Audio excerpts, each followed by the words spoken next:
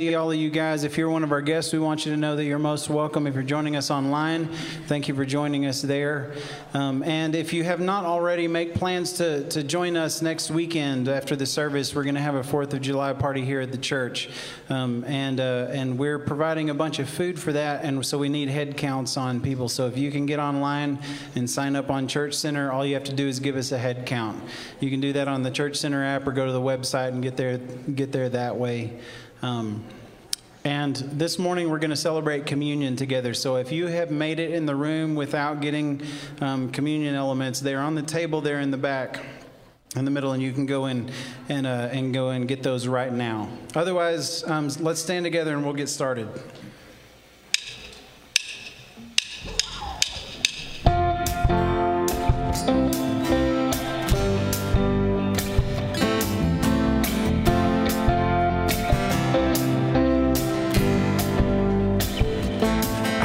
Dead in my transgressions, wandering in sin, I went searching for redemption down a road that I know when I was walking through the fire. I was living on the run with my flesh lost in desire. I was drowning in the flood, but God, rich in mercy, you came to save me. Now I'm alive. But God, strong and mighty, you reached down for me so I could rise. Now I'm alive. I am far from being perfect. There were days that I regret. On this battlefield I struggle with the lies that I have lived. I have fallen short of glory, can't make it on my own. If you kept record of my past, I'd be sinking like a stone. But God, rich in mercy, you came to save me. Now I'm alive. But God, strong and mighty, you reached down for me so I could rise. Now I'm breathing in, I'm breathing out.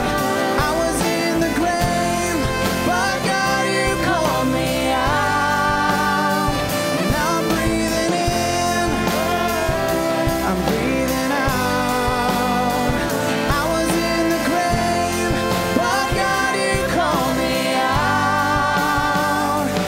But God, rich in mercy, you came to save me. Now I'm alive. But God, strong and mighty, you reached down for me so I could rise. Now I'm breathing in, I'm breathing out. I was in the grave, but God, you called me out. Now I'm breathing in, I'm breathing out. I was in the grave, but God, you called me out. Now I'm alive.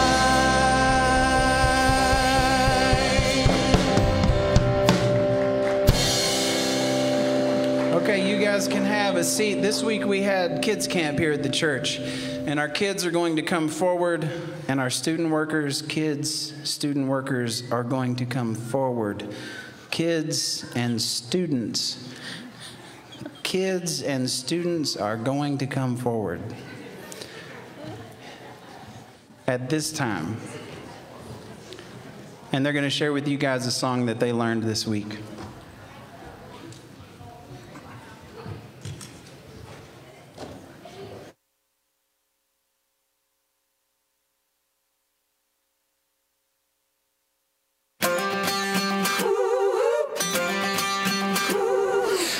can see the clouds rolling. I can feel the winds, they try to shake me. I will not be moved. My feet are on the rock. I can feel the waters rise. I can hear the howling lights that haunt me. Fear won't hold me now. My feet are on the rock. When I feel my hope about to break, I will cling to your unchanging grace. Let the waters come and the earth give way. I'll be dancing in the rain. My feet are on the rock. I can see the morning light. I can feel the joy on the horizon. Here my faith is found. I stand on solid ground. When I feel my hope about to break, I will cling to your unchanging grace. Let the waters come and the earth give way. I'll be dancing in the rain. My feet are on the rock. On Christ the solid rock I stand. All of the ground is sinking sand. So stomp your feet and clap your hands. Our feet are on the rock. On Christ the solid rock I stand. All of the ground is sinking sand. So stomp your feet and clap your hands. Our feet are on the rock. On Christ the solid rock I stand. All of the ground is sinking sand. So stomp your feet and clap your hands. Our feet are on the rock. When I feel my hope about to break, I will cling to your unchanging grace. Let the waters come and the earth give way. I'll be dancing in the rain. When I feel my hope about to break, I will cling to your unchanging grace. Let the waters come and the earth give way. I'll be dancing in the rain. My feet are on the rock. My feet are on the rock. My feet are on the rock.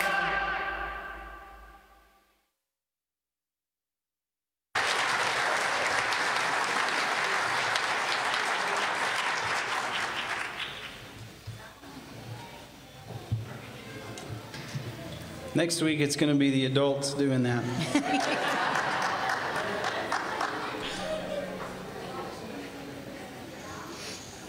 Would you guys stand up with us?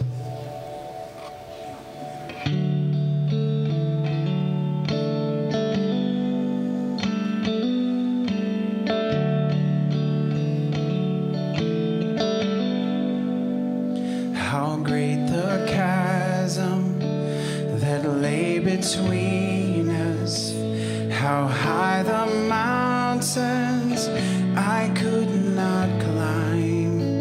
In desperation, I turned to heaven and spoke your name into the night.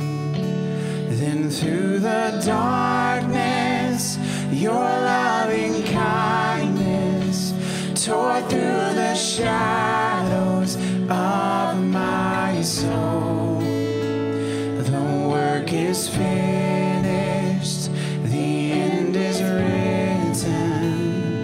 Jesus Christ, my living hope. Who could imagine so great a mercy? What heart could fathom such boundless grace? The God of ages stepped down from glory to wear my sin and bear my shame. The cross has spoken, I am forgiven. The King of Kings called me his own. Beautiful Savior, I'm yours forever. Jesus Christ, my living Lord. Hallelujah, praise the one who set me free. Hallelujah, death has lost its grip on me. You have broken every chain. There's salvation in your name, Jesus Christ, my living hope. Hallelujah, praise the one who set me free. Hallelujah, death has lost its grip on me. You have broken every chain.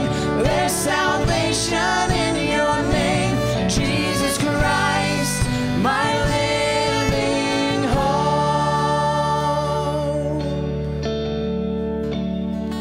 Then came the morning that sealed the promise. Your buried body began to breathe. Out of the silence, the roaring lion declared the grave has no claim on me. Then came the morning that sealed the promise. Your buried body began to breathe. Out of the silence, the roaring lion declared the grave has no claim on me. Jesus, yours is the victory.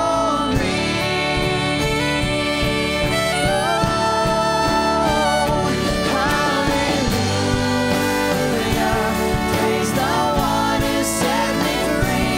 Hallelujah, death has lost its grip on me. You have broken every chain. There's salvation in your name, Jesus Christ, my living hope. Hallelujah,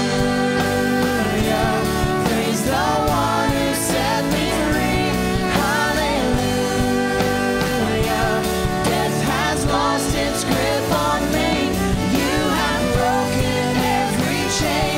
There's salvation in your name, Jesus Christ, my living hope.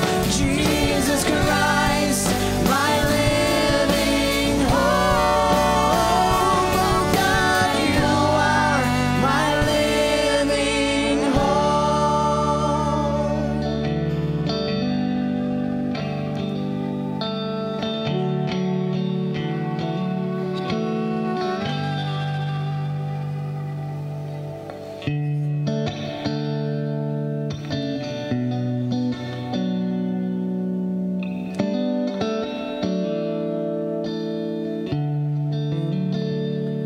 in the morning when I rise, in the morning when I rise, in the morning when I rise, give me Jesus,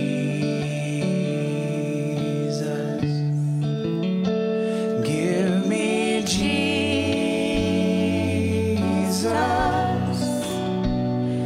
give me Jesus.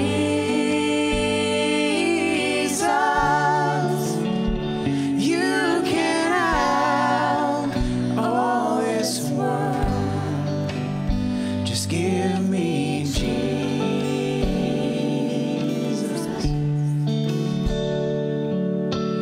When I am alone, when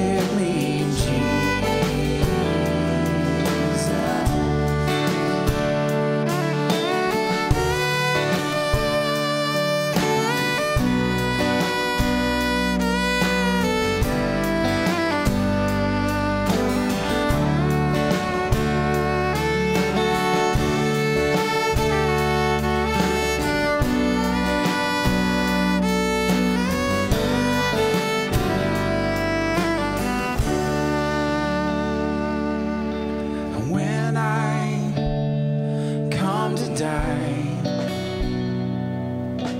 When I come to die. Oh, when I come to die, give me Jesus. Give me Jesus.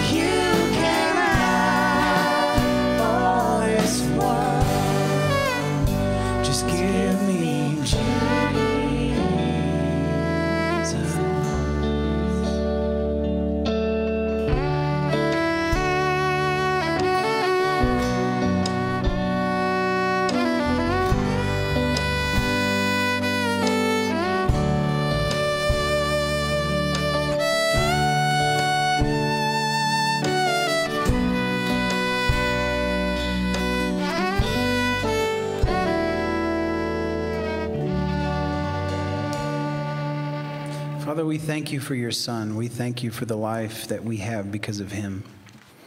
And as we celebrate him this morning, we pray that you would be honored, that you would draw us near. We pray in Jesus' name. Amen.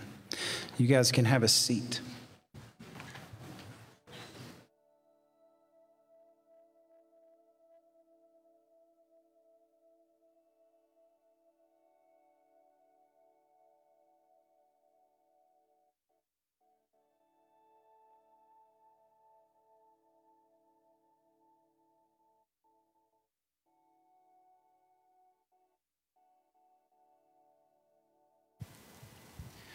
We're going to celebrate communion this morning, which is one of my favorite things to do. I was fortunate enough. I sometimes rag on the church that I grew up in so much that I need to say something positive from time to time. And one of the things that we did that I loved was this, in taking communion together. And if you have one like mine, you got two openings on the top, and if you got a gluten-free one, you got two different packages. So be careful when you open that you get the one out you want out at the right time. But we celebrate an open communion here at Conroe Bible Church, which just means that if you have trusted Christ, you are welcome to participate with us. And we would love for you to. And if you have not trusted Christ, I'd encourage you to do that. Simple faith in him, at his word. And then you can share with us in this worship. And parents, if you would, please oversee the worship of your children through our time of communion. I wanted to share with you quickly the passage that we usually reference out of 1 Corinthians when we do communion together. It ends with this verse. It's chapter 11, 1 Corinthians chapter 11, verse 26. That it says, "For as often as you eat this bread and drink this cup, you proclaim the Lord's death until he comes." And in doing this, we are proclaiming his death. And I think a good question that we could ask is why? Why proclaim his death? Which is a hard question to answer if you don't know why he died in the first place. Which turns out to be a moment in my life of particular significance. When I tell somebody about my relationship with God, about my life as a Christian, and when I saw my life begin to change, it's usually paired with some statements that go like this. When I started becoming honest with myself about me was when I started seeing my life change. And one of those first moments happened to be a moment of communion. And it was the first time that these thoughts ever ran through my head. Why are we proclaiming his death? Why did he even die? And I know the answer, just like you know the answer. He died because the world's full of sin, has a sin problem that needs to be solved, and he's the only one that can do it. That's why we proclaim his death. But I was asking a different question. Why am I proclaiming his death? And why did he have to die for me? And that's a question that when you are honest with yourself about, you see the reason Jesus died was because I needed somebody. I needed somebody to do something for me that I couldn't do. And I had spent most of my life, at this point, I'm old enough now, I got to stop saying that. I had spent less than half of my life trying to do that for myself. Thinking that all the effort I was putting in, all of the good things, the few good things I managed to conjure up, that those somehow were worth something. Paul says those things are dirty rags. My life began to change in a moment of communion when the thought crossed my mind that Jesus did this for me. Yes, he did it for the whole world. But the entire story of Scripture seems to indicate that God wants a more personal relationship than just him and the world. He wants all the way down to you. These thoughts are what ran through my mind. He gave himself up for me. If only a group of soldiers came to take him away, but he would have walked over there willingly with a child had he been led to the cross. He wanted to go for my sake. It was the first time that thought had ever crossed my mind. And I wonder if you in our time of communion this morning think that personally about God. He loves you. We proclaim his death together as a family because he loves you. Because he died for you. He gave up his life for you. We proclaim his death because we're looking forward to him coming back for us, for me, and for you. So you can open the top portion if you're like mine, or the extra package, and take out the bread.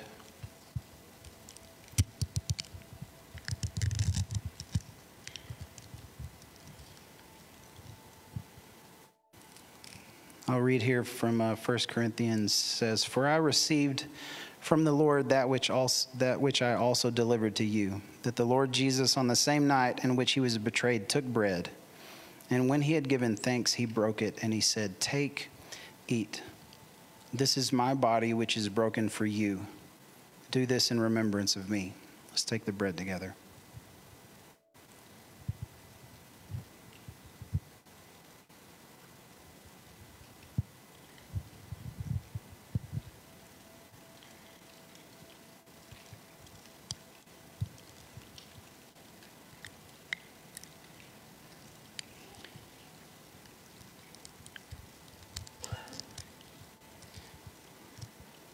I started before I told you guys to, but you can open the other one now.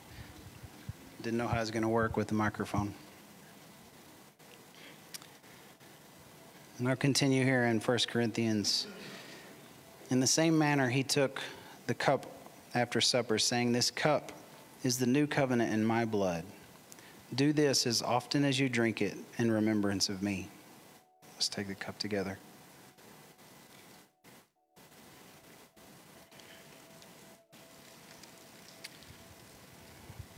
"For as often as you eat this bread and you drink this cup, together we proclaim the Lord's death until he comes for us." Let's pray together. Father, thank you for this morning, for this worship that we can have of just remembering that you came for us, that you gave yourself for us because you love us. Father, I pray this morning through our worship, through our learning, that we would draw even nearer to you, that our hearts would be changed because we find grace, we find love in your Son. Teach us now, we pray in Jesus' name, amen. If you are one of our kids, K through 5, you can be dismissed to Sunshine Kids Club. If you're one of our guests, feel free to go with your kiddo and get them checked in, and then you can come back and join us.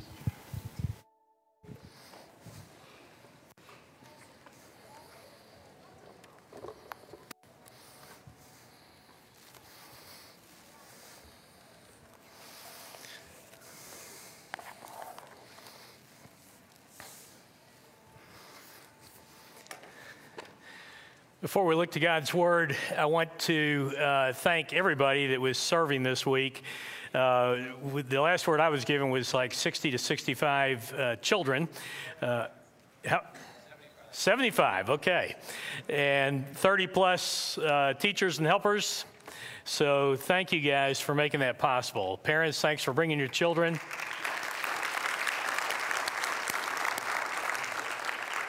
Thank you guys for bringing the gospel clearly and for loving on these children and for everybody that was involved at some level making that happen. It was an exciting time, and I got to stick my head in a couple of times when things were all chaotic, and it was just a beautiful thing.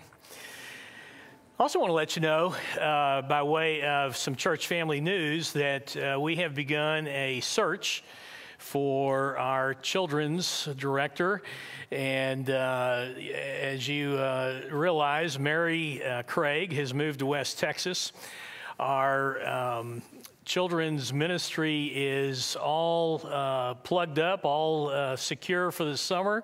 Everybody that had already committed is staying with it, and I very much appreciate you teaching everything and caring for our infants and toddlers, and then caring all the way up through our elementary. And but we did want to let you know that we have started that search, and we'll kind of give you updates along the way.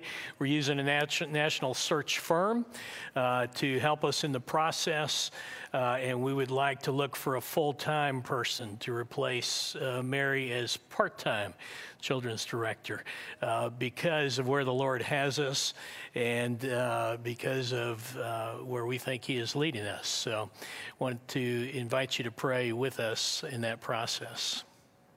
Let's pray now, and then we'll listen to this word.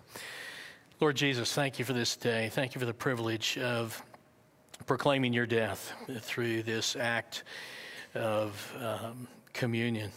We thank you that we can do something physical and tangible and remember you and the sacrifice that you made as a sinless substitute on our behalf. And we thank you, Lord, that that's not all that you have done for us, but that you continue to offer us your life moment by moment as we live by faith in you. And we ask that you would give us great direction and wisdom and insight, and that you would lead just the right person here to continue to serve and minister our children and to build on what Mary has established here. Thank you for our teachers, both for this past week, teachers and helpers and leaders and admin and kitchen and everything else. Thank you for all those that are serving our children these Sundays through the summer. I pray that you give them strength, great insight into your word, and love for the children. And we pray this in Christ's name. Amen.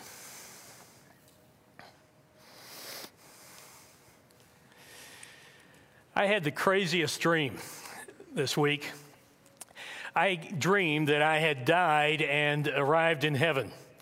And just like in the cartoons, St. Peter met me at the pearly gates there. And he said, "Welcome, we're glad you're here." And I said, "Thank you, I've longed to be here forever. And this is very exciting." And Peter said, "Well, what would you like to do?" And I said, "Well, could you give me a quick tour of heaven? I'd like to see, what it's like here." So he did. He showed me the streets of gold and the crystal river, and he asked me if I knew what that light was in heaven. And then he took me to this area of just like a climate-controlled storage area.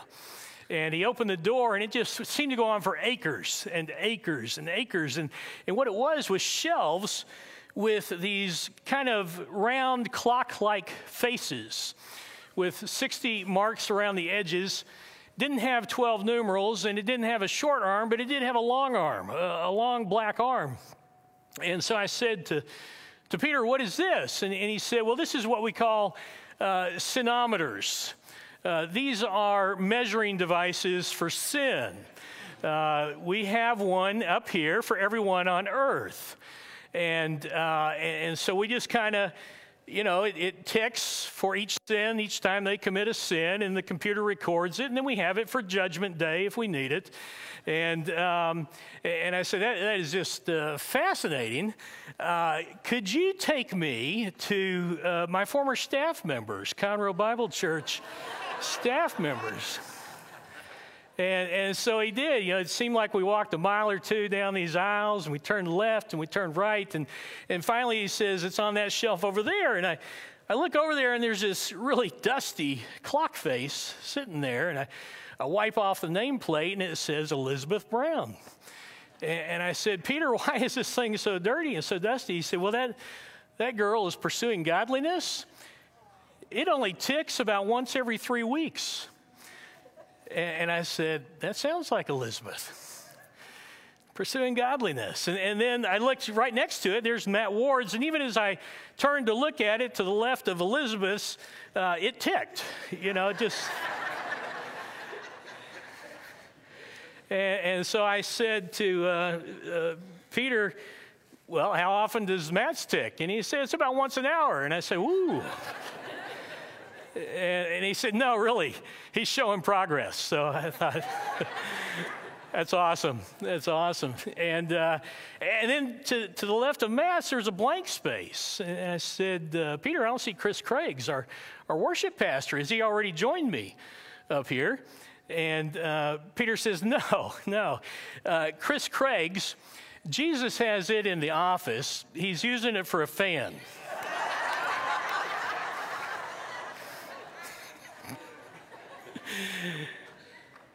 Well, today we're going to talk about temptation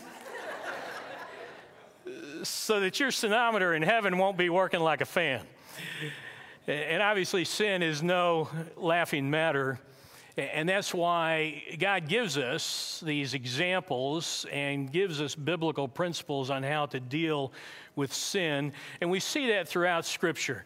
Obviously, we can go to Ephesians 6 and we can look at the spiritual armor of God, and we can think about, even there, we're talking about being in moment-by-moment prayer with God and things like that. But today I want to look at Joseph, a man of faith, in the book of Genesis. So if you want to turn with me to Genesis 39, we're going to look at a man who was also a dreamer, but his dreams, God gave him to tell him about his future and to put a calling on his life, that he would rule one day.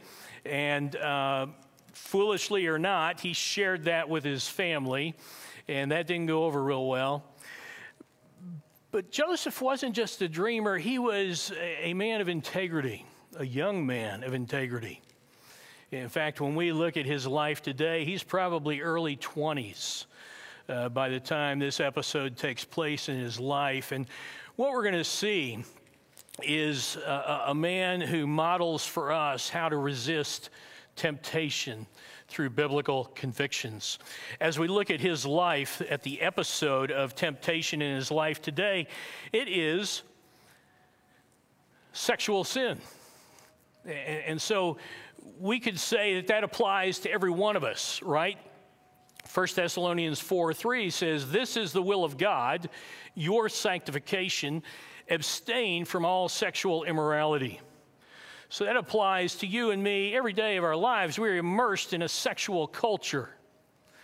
Sexual impurity, sexual immorality, sex outside of marriage. Everything about our culture points towards sexual immorality. And so we could look at that and say every one of us deals with that at some level, virtually on a daily basis, by the way that we are assaulted with these thoughts and these attitudes and these actions, and certainly the media and all that it provides. But I want you to think bigger than that, because you may be in a season of life where that's not as important for you or not as tempting. And I want you to realize that the principles here, and I think you'll see that as we look at Joseph's life here in Genesis 39, apply virtually to all kinds of temptation, to everything that we deal with. And the key, again, is that we can resist temptation with Spirit-filled convictions. We can have biblical convictions, and they're best if we prepare beforehand. So turn with me, if you will, to Genesis chapter 39, that first book of the Bible. And in verses 1 through 6, we're going to look at Joseph's life, and we see that God's servant often receives God's blessing. And I want to change that word often to always. I don't know why I put that in there, but maybe just to be able to say this and make you think about it. I want to change it to always because we always experience God's blessing. I already mentioned that God has long-range plans for Joseph. He has long-range plans that will have him ruling, that will actually protect the nation of Israel. God blesses Joseph in the midst of some terrible circumstances that we'll see in these first 6 verses. And what I want us to see is that there's a key spiritual truth here, that temptation can come at any time, even when things are going good, even when we're experiencing God's blessing at a high level. Because that's true in Joseph's life here in verses 1 through 6. Let's start with verse 1, and we'll get a little bit of context. We'll get reminded in case you've forgotten some of the details of Joseph's life. Verse 1 says this, "Now Joseph had been taken down to Egypt, and Potiphar, an Egyptian officer of Pharaoh, the captain of the bodyguard," that's essentially the secret service, "bought him from the Ishmaelites who had taken him down there." Genesis 39:1. Joseph was the victim of human trafficking. He had been betrayed and then sold by his brothers to some Ishmaelite traders. They were out beyond Shechem, I think in Dothan, and they were just watching the sheep. Jacob, his father, had sent him to check on them. There's a lot of reasons that they don't like Joseph, and a lot of them start with Jacob's love of Joseph. And so they sell him off, thanks to Reuben. They wanted to kill him, but Reuben saves his life. They sell him off to these traders, and those traders take him to Egypt. When he goes on the auction block, then Potiphar buys him, and Potiphar just happens to be captain of the bodyguard. We're elsewhere that he's chief of the executioners. So this is a very high-ranking official to Pharaoh in Egypt. And this is possibly, most likely, the scholars, the historians tell us that this is the Pharaoh Sesostris II. He served from about 1897 BC to 1879. And this is about the time that Joseph shows up, somewhere around 1898, 1897 BC. Joseph remains a slave to Potiphar, and he has no family. And so we wonder, what kind of life did he live? Well, we get to see right here in verses 2 to 6 that Joseph was abandoned by his family, but he was not abandoned by God. He was not abandoned by God. None of us who have placed our faith in Jesus Christ are ever abandoned by God. He is always on the pursuit. He is always present with us. His strong heritage, Joseph goes back to his great-grandfather Abraham. So Abraham gets called by God, chosen to lead this country, to come out of Ur, and then to start this nation of Israelites. And then his son, which is Joseph's grandfather, is Isaac. And then his son, which is Joseph's father, is Jacob. So that's quite a spiritual heritage, right? That's pretty incredible. This is where Joseph is at in the patriarchal, the family of the patriarchs coming along. And Joseph's secret in Egypt is God. It's not his spiritual heritage. Gave him a good foundation, as we'll see in just a little bit. But his secret in Egypt is the presence of God. And this is what we see in verse 2. The Lord was with Joseph, so he became a successful man. Many of your translations say prosperous. And he was in the house of his master, the Egyptian. The Lord was with Joseph. Yahweh was with Joseph. Joseph prospered. And when you do a Hebrew word study and you look at that, the biggest part of prospering happens internally. It happens in what God does in an individual's life. But then there are also material blessings. In fact, even in the in the Mosaic Covenant, in Deuteronomy 28, we read that if you are obedient to God, you will receive these blessings, and many of them were material in nature. So Joseph is receiving personal prospering because of God's relationship with him, and he's also receiving material gain, which we'll see as he moves up the ladder in terms of the servants of Potiphar.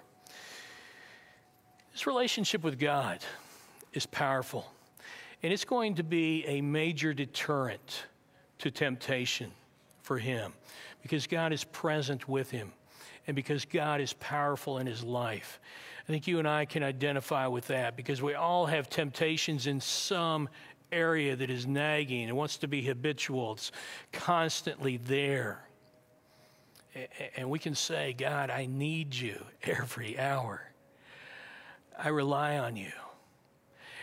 It's his presence and his power which is the strongest deterrent for resisting temptation. Well, Joseph is secure in who he is because of whose he is. Same principle applies to us. Our identity is in Christ. And so our security and our strength and our significance comes in him and through him. Joseph is experiencing this in an Old Testament way when it says that Yahweh is with him. Joseph's relationship with Yahweh then becomes apparent to Potiphar. We read this in verse 3. Now his master saw that the Lord was with him, and how the Lord caused all that he did to prosper in his hand. That's verse 3. How did Potiphar know? Did they have conversations about Yahweh? Did Joseph talk to him? We don't know. Did Potiphar see Joseph kneeling in prayer 3 hours a day or 3 times a day like Daniel would centuries later? We don't know that. We do know from earlier chapters here in Genesis that Joseph's father, Jacob, had instructed him as part of the family in how to worship God. So that had become part of his training, part of his heritage. And so there must have been some form or fashion that Potiphar picked up on. Certainly, the attitudes and actions of Joseph must have been gracious, gentle, humble, forthright, good, must have been recognized by Potiphar as different and somehow identified with God. So Potiphar elevates Joseph from personal servant to household manager, and we see that in verse 4. So Joseph found favor in his sight and became his personal servant. So Joseph is no longer part of that pool of servants. Now he's the personal servant, and Potiphar made him overseer over his house, and all that he owned he put in his charge. Now, I don't know if that took place on the same meeting with Potiphar. I'm sure it took place over a bit of time, but Joseph continued to prove himself. And Potiphar, who didn't really care what kind of God was involved, was just really happy. And he was smart enough to say, this God is doing things through Joseph, this deity. If you remember, the Egyptians had all kinds of local deities, all kinds of custom deities. They had Osiris, the god of the Nile. They had pharaohs, which were considered deities. So they had deities for everything. So it wouldn't be out of place for Potiphar to start looking at Joseph and saying, hey, you got something going on here, and it must be related to your God. Potiphar elevates Joseph. He gives him the administration, the business decisions, leading of his staff, et cetera, et cetera. Potiphar's happy to have motivated servants and productive crops. And then we see in verse 5, it came about that from the time he made him overseer in his house and over all that he owned, the Lord blessed the Egyptian's house on account of Joseph. Thus the Lord's blessing was upon all that he owned in the house and in the field. Potiphar likes Joseph. He likes what he sees. He likes what Joseph is doing because it's because of Joseph's God. Maybe Joseph was sure to give God the glory and identify him as the one who is prospering Potiphar. But what God is doing is keeping his word. He told Abraham, the great-grandfather of Joseph, I will bless those who bless you. He has taken Joseph from slavery and elevated him to the highest role that he could have in his home and in his business dealings and in his agriculture. Everything about him, he's just handed over to Joseph and said, I'd like for you to run this. So clearly, God's blessing is upon Joseph. And because of Potiphar's recognition, it's now upon Potiphar and his life. Joseph is in a great position. He's still a servant. He hasn't lost that.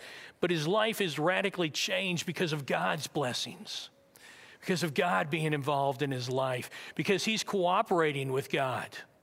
Think about the mental, emotional state that he was in when he was betrayed by his brothers, sold to slave traders, and then sold on the auction block in Egypt. That's incredible. And yet here he is, and God has gone before him and smoothed out the way. As a result, he has prospered. The household has prospered. What Joseph doesn't realize at the time is that Satan is going to take these blessings, this time of success, this time of prospering, and tempt him. Satan would like nothing better than to derail Joseph and destroy his testimony. He would like to derail God's plan for Joseph. He really doesn't care about Joseph. He'd just like to get back at God with one of God's people. And at the same time, God is testing Joseph. God is testing him for his loyalty, for his obedience. He wants to see if he is a faithful servant, a man of faith, because God does have big plans for him. And he wants to make sure that if he's going to put him in a position of ruling a nation,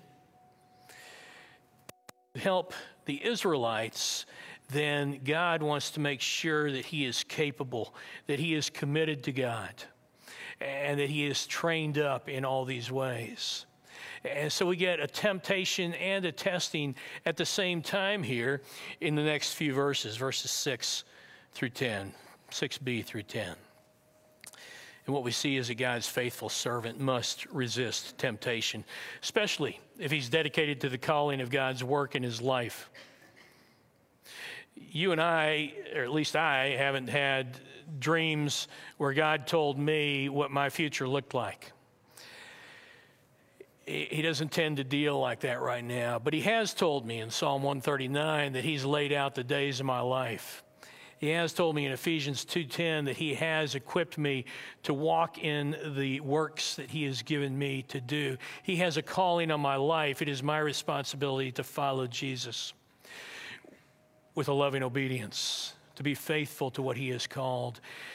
Joseph must be faithful. He must resist temptation. Success and prospering can make us vulnerable to sin. We can get comfortable. We can get entitled. We see God's blessings, but when we're most successful, we're often the most vulnerable to temptation.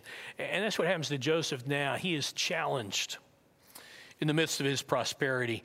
And before we go further, let me clarify just a little bit on temptation. Temptation is a solicitation or enticement to sin. And we're not going to spend a lot of time breaking that down, but we'll say this, that the temptation is common to all. Temptation in and of itself is not sin, okay? So that when you are tempted to sin, that is not sin. How you respond to the temptation determines whether it's sin or not. If you follow through and you choose to give in to the temptation, then that is sin. If you do not, then you have resisted temptation and you've been faithful to the Lord. Temptation is unique to each individual as well. We don't all face exactly the same types of temptation. Joseph gives us a model of resisting temptation with biblical principles. And I would say this, that he gives us a model of preparing ahead of time for temptation. A model of preparing ahead of time because he has biblical convictions. He has spirit-filled convictions, we can say, in the New Testament. And so he is ready for temptation when it comes. We'll see that play out here. Well, it turns out that more than just Potiphar are very pleased with Joseph in the household. It turns out that Potiphar's wife has been eyeing Joseph as well, and she is very pleased with him. We get a little hint of what Joseph is like in the last part of verse 6 there. Now, Joseph was handsome in form and appearance. I'd love to hear what the Message says, if anybody wants to call that out. I forgot to look that up. Basically, he is well-built and good-looking. And Potiphar's wife has her eye on him. She's lusting after him. She finds him appealing, and she might find him to be a challenge. We don't know what other motivations are going on. We don't know the dynamics of the home or the marriage, but we do know that we can say this, that her most obvious motive is sexual, and she is not subtle about it. She's going to be used of Satan to tempt Joseph. Potiphar's wife leads no doubt as to her intentions. Look at verse 7. It came about after these events that his master's wife, Potiphar's wife, looked with desire at Joseph, and she said, "Lie with me. Lie with me. Let's have sex." Joseph is hit with temptation, and he passes the test. In verse 8, we read this, "But he refused. But he refused, and he said to his master's wife, 'Behold, with me here, my master does not concern himself with anything in the house, and he has put all that he owns in my charge.' But he refused." That's how Joseph responds in verse 8 to Potiphar's wife. That's how he responds to temptation. And I want you to consider that in light of his life and this season of life and the circumstances of his life, because I think that might help us think through some of the ways that we approach sin or we open ourselves up to temptation. I want you to consider this about his life, because I think the resistance is remarkable in view of different things. Number one, in view of his success. Things are going great, and when things are going great, we tend to take our foot off the throttle, right? We're not as aware, not as alert, and not as ready to fight temptation because things are great. Let's just go with it. Sometimes that happens. In view of the unholy trinity, I always have to throw this in, the world system. I talked about in the beginning that our culture of sex has immersed us and pointed us in a direction against God's will for our lives. Well, Egypt certainly was no better, no different than ours. It was a culture rampant in sexuality. So Joseph is living in this culture. Potiphar's wife is living in that culture. Potiphar, all the servants are in that culture. That's the environment, the world system in which he's living. The second member of the unholy trinity is Satan. He wants to derail Joseph's testimony and God's plan. And then, of course, the third member is the flesh. And here we have Joseph, who was about 17, 18 when he was sold by his brothers. Right now, he's probably in his early 20s. So he's a single young man. And he's got his own passions. In view of the home environment, think about the rationalizations he could have come up with. No one would know. He might lose his job. She's my superior. She's on a level with Potiphar. I've got to obey her. Could have come up with all kinds of things in that home environment. In view of her persistence, in verse 10, we read that she came after him day after day. This was not a one-time event. In view of his overall emotional state, Joseph came from a dysfunctional family. He was betrayed by his brothers. He was sold as a slave. I've covered all of that already. His mental, emotional state was such that many of us get into and give in to temptation. Why? Because we want comfort. We think this will do it. Because we got a little pity party going on. We think this will make us feel better. And so we turn to temptation. Joseph did not do that. And then, in view of his limited spiritual background, I think that Jacob taught him some things in terms of worshiping God and where his allegiance should be. But think about this. The Ten Commandments are still 400 years off into the future. He doesn't know about don't commit adultery, don't covet your neighbor's wife. In view of all of that, I think it's remarkable that Joseph resisted temptation, and I think it really highlights the reasons that he did. And it calls us to prepare with biblical convictions. Joseph did not rationalize, he didn't compartmentalize, he didn't compromise. He did not possess all the spiritual blessings in Christ Jesus that we possess. So how did he resist temptation? Well, we find the answer in verse 9. And read this. There is no one greater in this house than I. Joseph's talking to Potiphar's wife. And Potiphar has withheld nothing from me except you, because you are his wife. How then could I do this great evil and sin against God? Joseph resisted temptation. We're given two reasons here in verse 9. First one is that Joseph is loyal to his boss.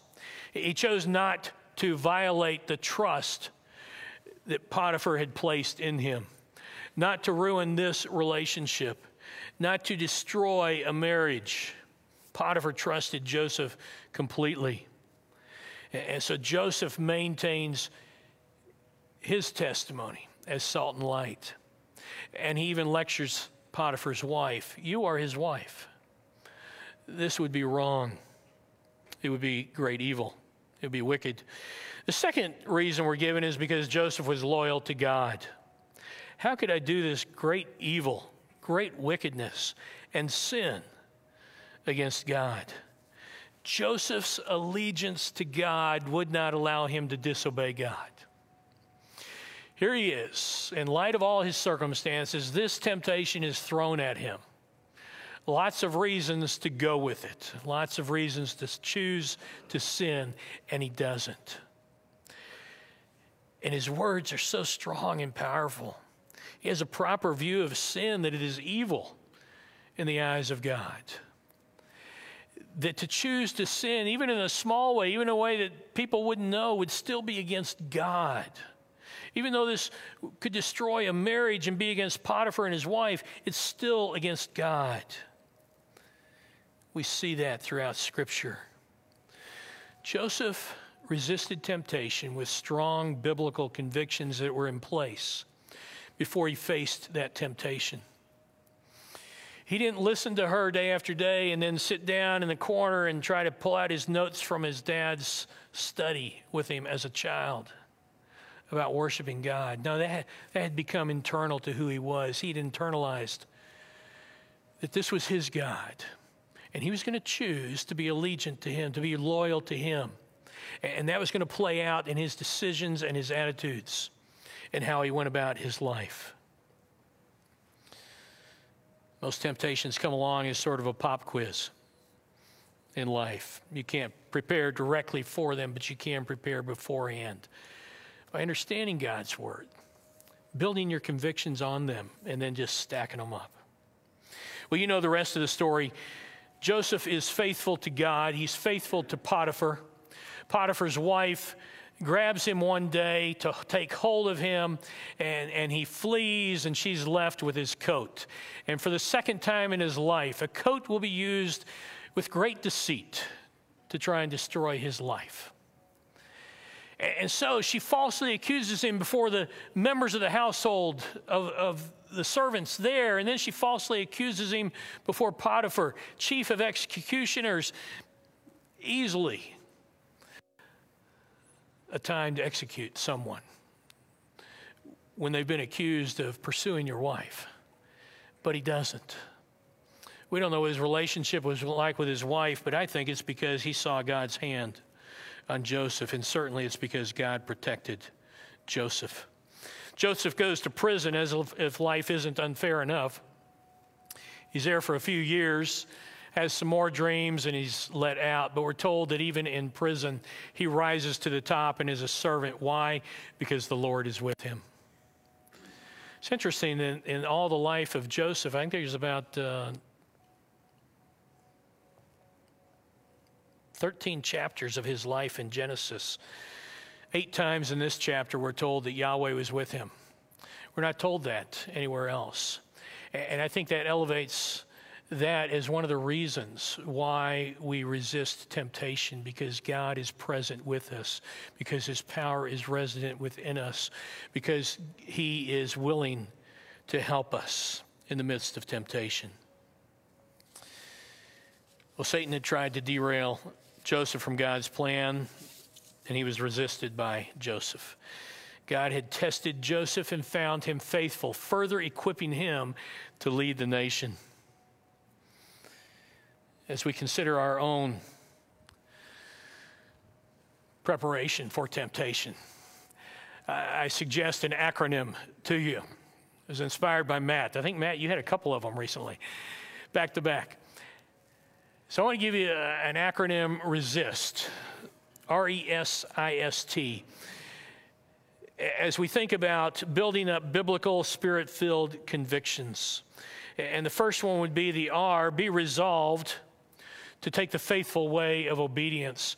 1 Corinthians 10:12 is in a passage actually referring back to Moses and the Old Testament and what we learned from it. But in that passage, Paul says, take heed lest you fall. When we are successful and prosperous and we feel God's presence, we are most often vulnerable to temptation. And so take heed lest you fall. Be resolved, make that choice that I will be faithful. I will choose the obedient way whenever it comes. Secondly, the E is to be empowered by God's presence.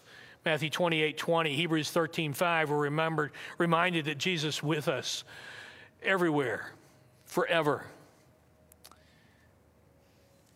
Let his presence and his power be a strong deterrent in resisting temptation. The S, be stirred by God's grace. Let your motivation to resist temptation be God's love and grace. We're told in Titus 2:11-14 that because of the grace of God, we've been chosen that we might be zealous, saying no to ungodliness, and faithful to following Jesus Christ. We could put Romans 12:1-2 in there. Don't be conformed to the world, be transformed. Present your bodies a living and holy sacrifice. Be stirred by God's grace. Reflect on that, just as we did in communion today. The I, be instructed by God's word. So many passages that deal directly with sins, and so if you're dealing with a specific sin, it's a great thing to put down a passage of Scripture about that sin on a note card and carry it around. Meditate on it. Be ready for that sin. But there's plenty of Scriptures that tell us how to be prepared for temptation as well. And then S again, be secure in God's calling, knowing that he has prepared a way for you, that he has a plan and a future for you that includes serving him in specific ways. Let him prepare you now. Show yourself faithful as you're tested in obedience. And then T, take the way of escape. 1 Corinthians 10:13. God is faithful. He always provides a way of escape.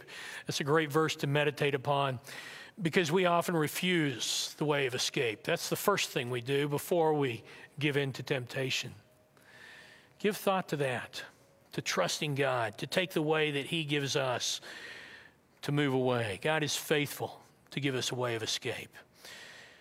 Prepare for temptation by building your biblical convictions now. We can resist temptation with spirit-filled biblical convictions. Let's pray. Dear Jesus, we are amazed that here in the Old Testament, in the book of Genesis, the first book of the Bible, that you've got somebody that we can identify with so completely. And I recognize that there are so many dynamics and so many deeper things about temptation, but we thank you, Lord, for giving us a clear illustration of how one individual dealt with it. And we ask for the grace, the strength. We ask that your grace would be sufficient to sustain us in the midst of temptation, and that you would start us on a new trajectory.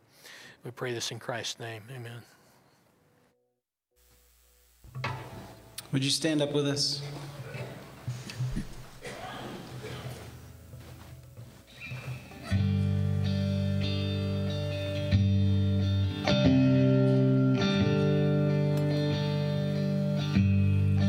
I searched the world, but it couldn't fill me.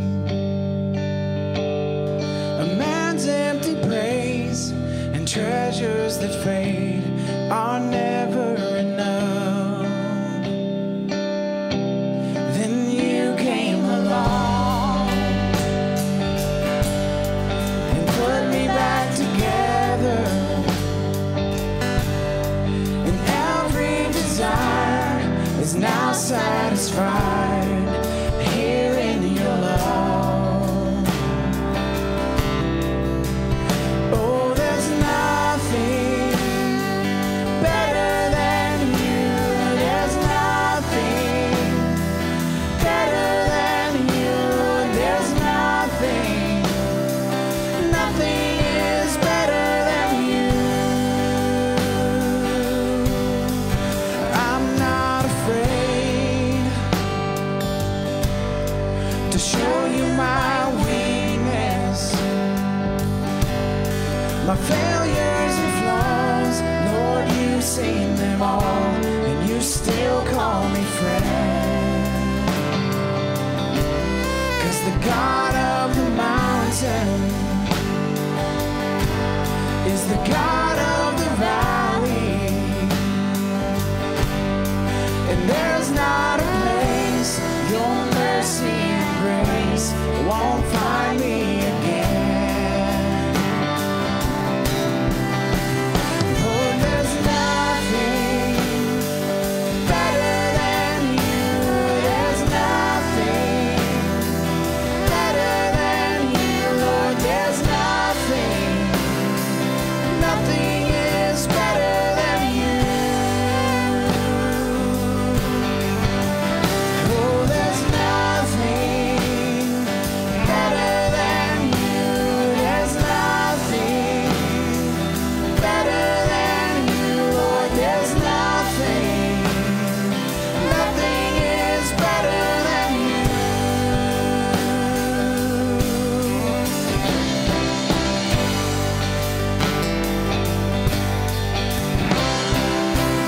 You turn mourning to dancing. You give beauty for ashes. You turn shame into glory. You're the only one who can. You turn graves into gardens. You turn bones into armies. You turn seas into highways. You're the only one who can. You're the only one who can. Oh, there's nothing better than you. There's nothing better than you, Lord. There's nothing, nothing is better than you. Oh, there's nothing better than you. There's nothing better than you, Lord. There's nothing, nothing is better than you.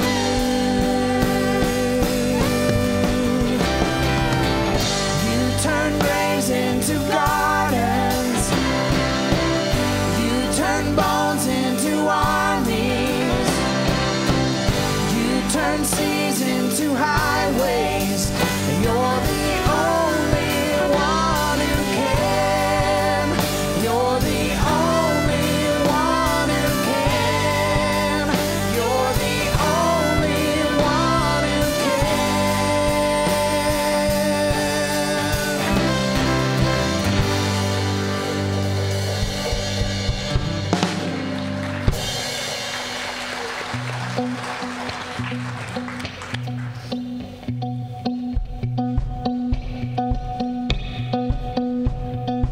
This is my Father's world, and to my listening ears, all nature sings, and round me rings the music of the spheres. This is my Father's world. I rest me in the thought